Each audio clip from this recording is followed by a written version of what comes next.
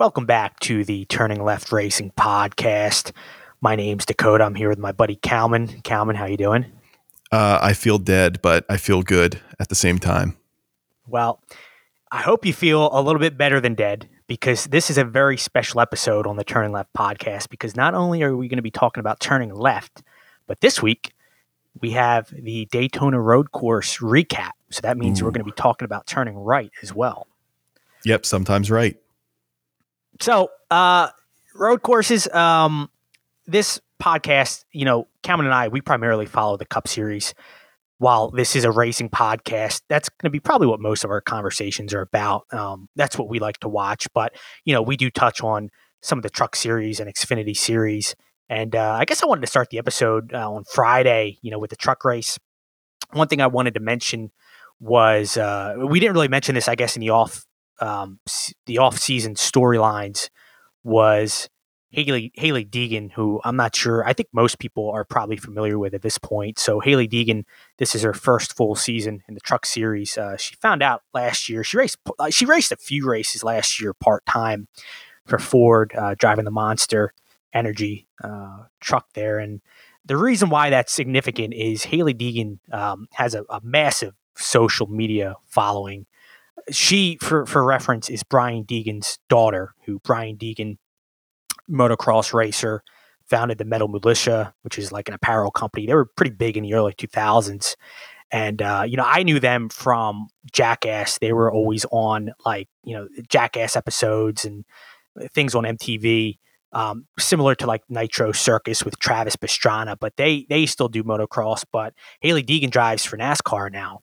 And she has a very successful social media presence. She's got 2.5 million followers on TikTok, 970,000 on Instagram, 75,000 on YouTube, and kind of fits in with what we're going to talk about later, I think, with some rising stars. Seems to be somebody that NASCAR really is going to push, and I think Ford, giving her a lot of opportunity here. But she finished, so first season full-time with NASCAR, and Daytona was it was something. She ran top 10 pretty early. She fell back after a wreck, unfortunately, and finished 28th. I'm sorry, she finished 24th at Daytona. She finished 28th at the Daytona Road Course. So not probably where she likes to be, but she does post a lot, like vlogs and things like that on her social media. And I've been watching it. It's pretty entertaining. She gives you a look that like this is kind of like the younger generation now of NASCAR, who already has a social media presence before really getting to the big show. So I did watch a little bit of the Truck Series race. I did want to see, when I saw the weather was going to be rainy on the road course at Daytona with no practice and the trucks, I was like a little excited. I just kind of wanted to see what was going on. And, of course, right off the bat, literally the first turn, I think half the field came off the track. I don't know if you saw the highlight or not. I did. Now, do you think that was mainly due because of the rain, or do you think it was just due to the fact that they're on a road course and without practice? I think maybe the road course. Because it wasn't like downpouring. I don't know how slick the road was at that point. I know it was raining throughout the night, and I believe they had the weather tires on as well.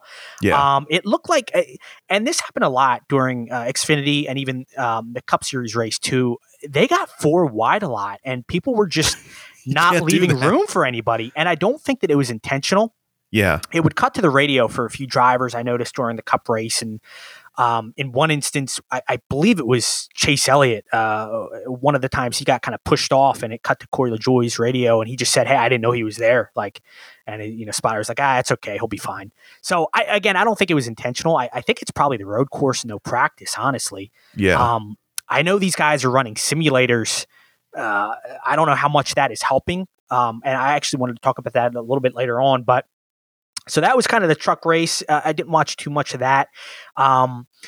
It was a big weekend for Ty Gibbs Racing, though, which I guess is really the first big thing I wanted to talk about.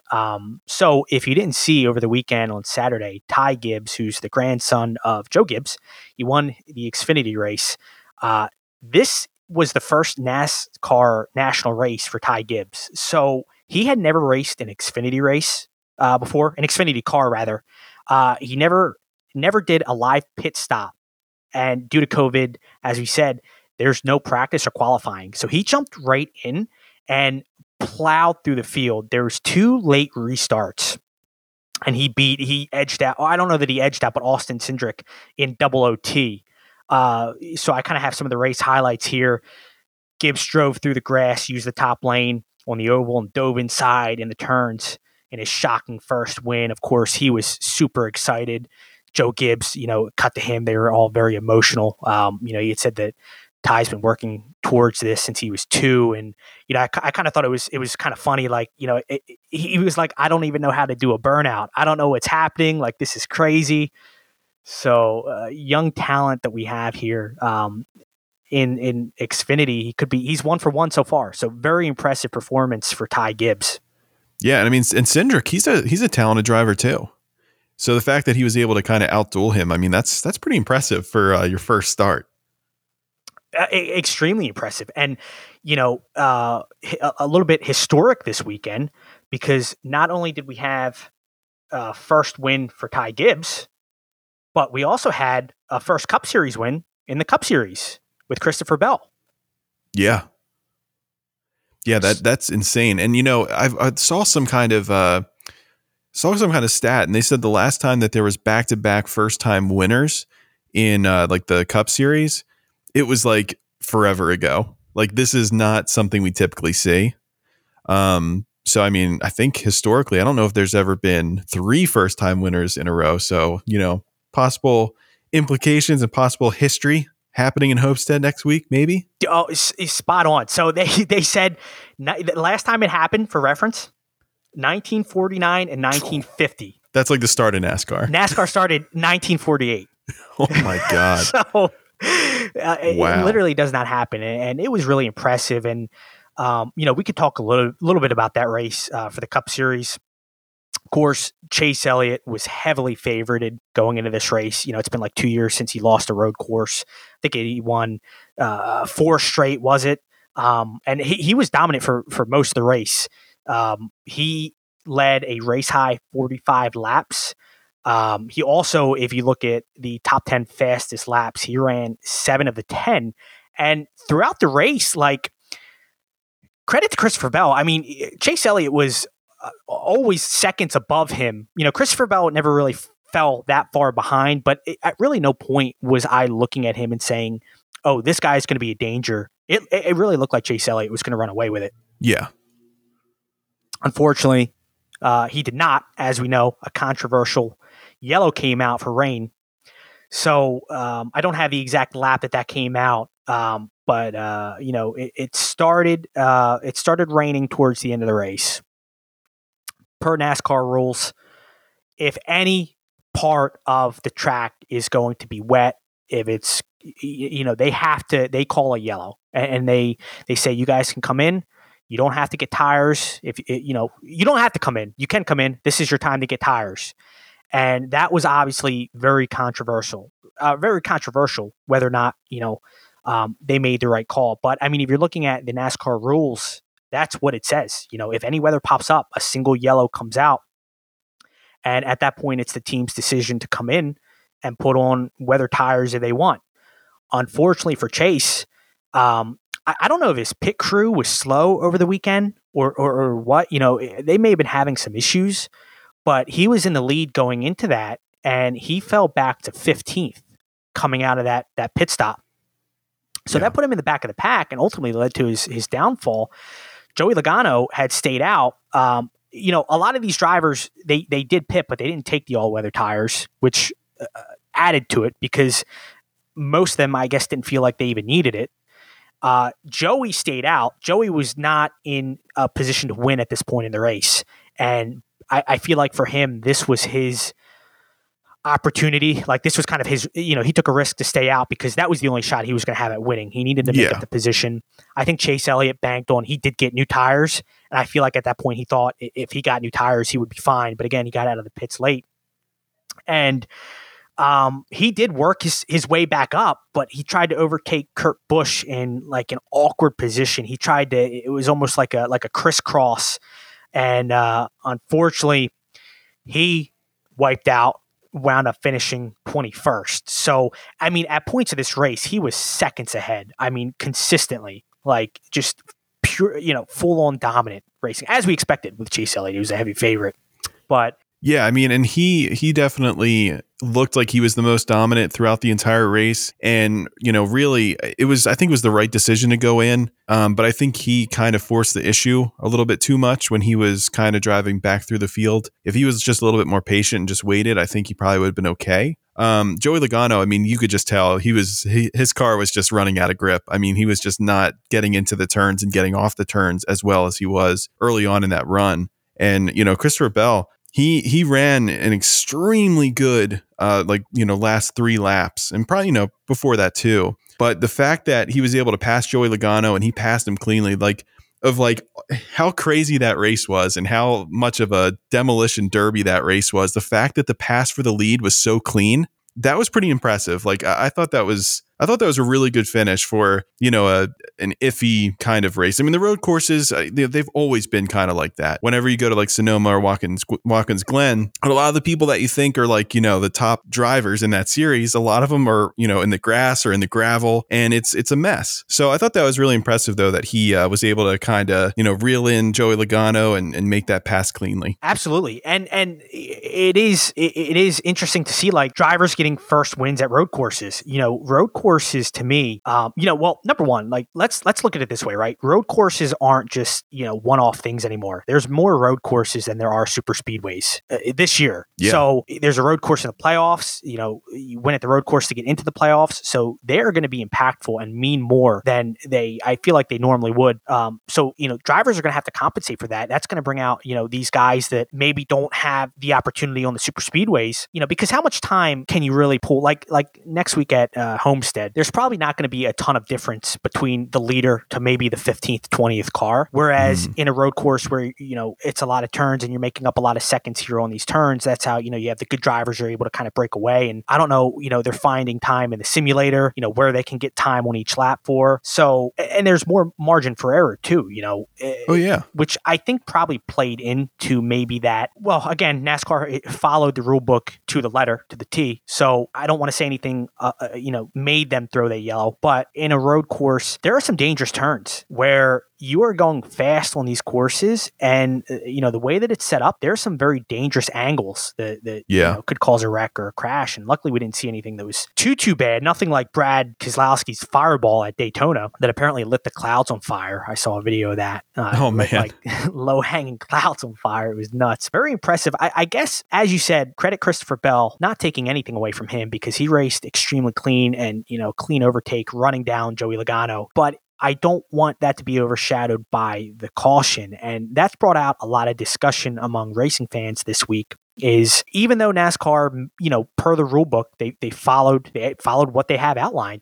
Do they need to take a look at that? I mean, I think that they probably will. And, I listened to a podcast earlier. I think it was actually Dale Jr.'s podcast. And he said that some of the spotters that he heard from said that the actual conditions in person looked way worse than they did on TV. So there was, segments of that track that looked like they were in pretty bad shape. And, eventually I think because the road course racing, it was, we never really did too much road course racing in the rain. So this is kind of like a new territory, even though I think they've had this since, for a while. But we just typically don't see it super often. But in this case, I think that, NASCAR, because they're kind of slowly making this transition to having more road course races, on the circuit, I think that they're going to have to obviously grow and go through some growing pains with how they're going to be handling these rules. Right now they have rules for, all the tracks. And, they're not going to really fit everything perfectly. But at the same time,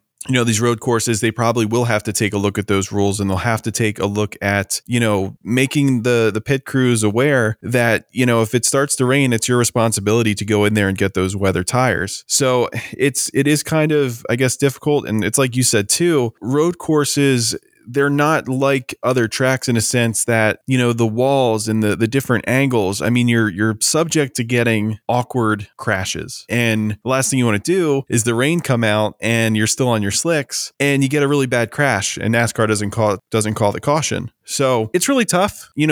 Safety plays a role in that. But, I think that as this kind of continues, because right now this is a new schedule. We've never seen this many road courses in a NASCAR schedule before. So I think that it's gonna grow as we continue to go. And that's really interesting that, getting the spotter's perspective, because it could totally be a case of Monday morning quarterbacking, which, it's always easy. Hindsight's 2020, right? So knowing what we know now, who's to say, a monsoon wouldn't come over, or like a hurricane, not that the race would keep going at that point, but you know what I'm saying? If it does start to downpour, NASCAR gave you your chance. If you didn't take the tires, well, now you're out of luck.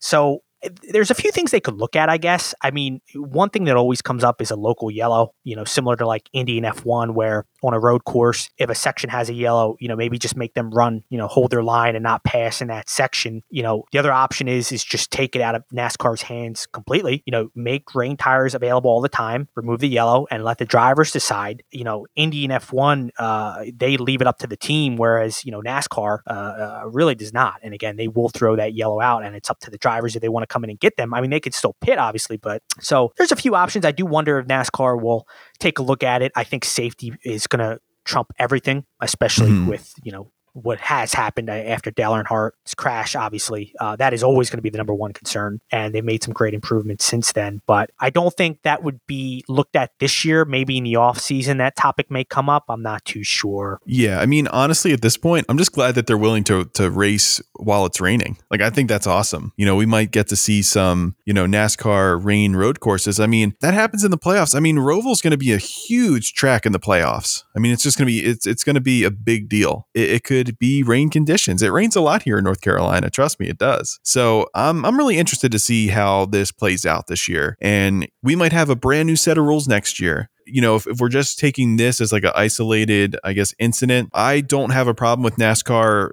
going with what is in their rule book. I feel like it would be a bigger deal if they didn't call the caution and then someone crashed because the track was wet. You know what I mean? So I think that that's kind of, I guess, where my head is at on that currently. Yeah, absolutely. Absolutely. I'll tell you one of the most underrated things, which is getting a lot of traction, was the Clint Bowyer, Jeff Gordon, Days of Thunder, kind of mocking running the road course in the rental cars. Did you catch that? Yeah, I did. I love that, man. Like, I don't know what it is about Clint Bowyer, but he is bringing out the best, I feel like, of Jeff Gordon. Like, Jeff was laughing hysterically, and it was just fun to see. And it's always funny seeing, the guys get back in the car. You can tell if these guys could, they'd probably be racing forever, if their bodies let them. But injuries and things like that, of course, Gordon's bad back, adds up, and it's just not realistic. But anytime they get them back in the cars, it's always fun. And, they were taking turns wrecking each other's sedans and before going into the booth. And it was funny. I don't think they were going that fast. I think they probably sped it up. Like, looking at the video, it looked like they were going pretty fast. At one point, Clint completely spun Jeff, like got into him hard and turned him around. I think Jeff lost a side mirror, and I think that one of the cars actually blew up because they cut. In the video, they cut it, so they were going through they were going through the tunnel and then came out on the ramp, and they got some airtime. They did, but they cut the video, and I think one of the cars actually blew up. But pretty hilarious. You could check that out. You could probably find it on Twitter if you just search Jeff Gordon, Clint Bowyer. Yeah. That should come up. But so that was fun to see. I hope they do more of that as the season goes along. Imagine we get them in like a Bristol dirt track.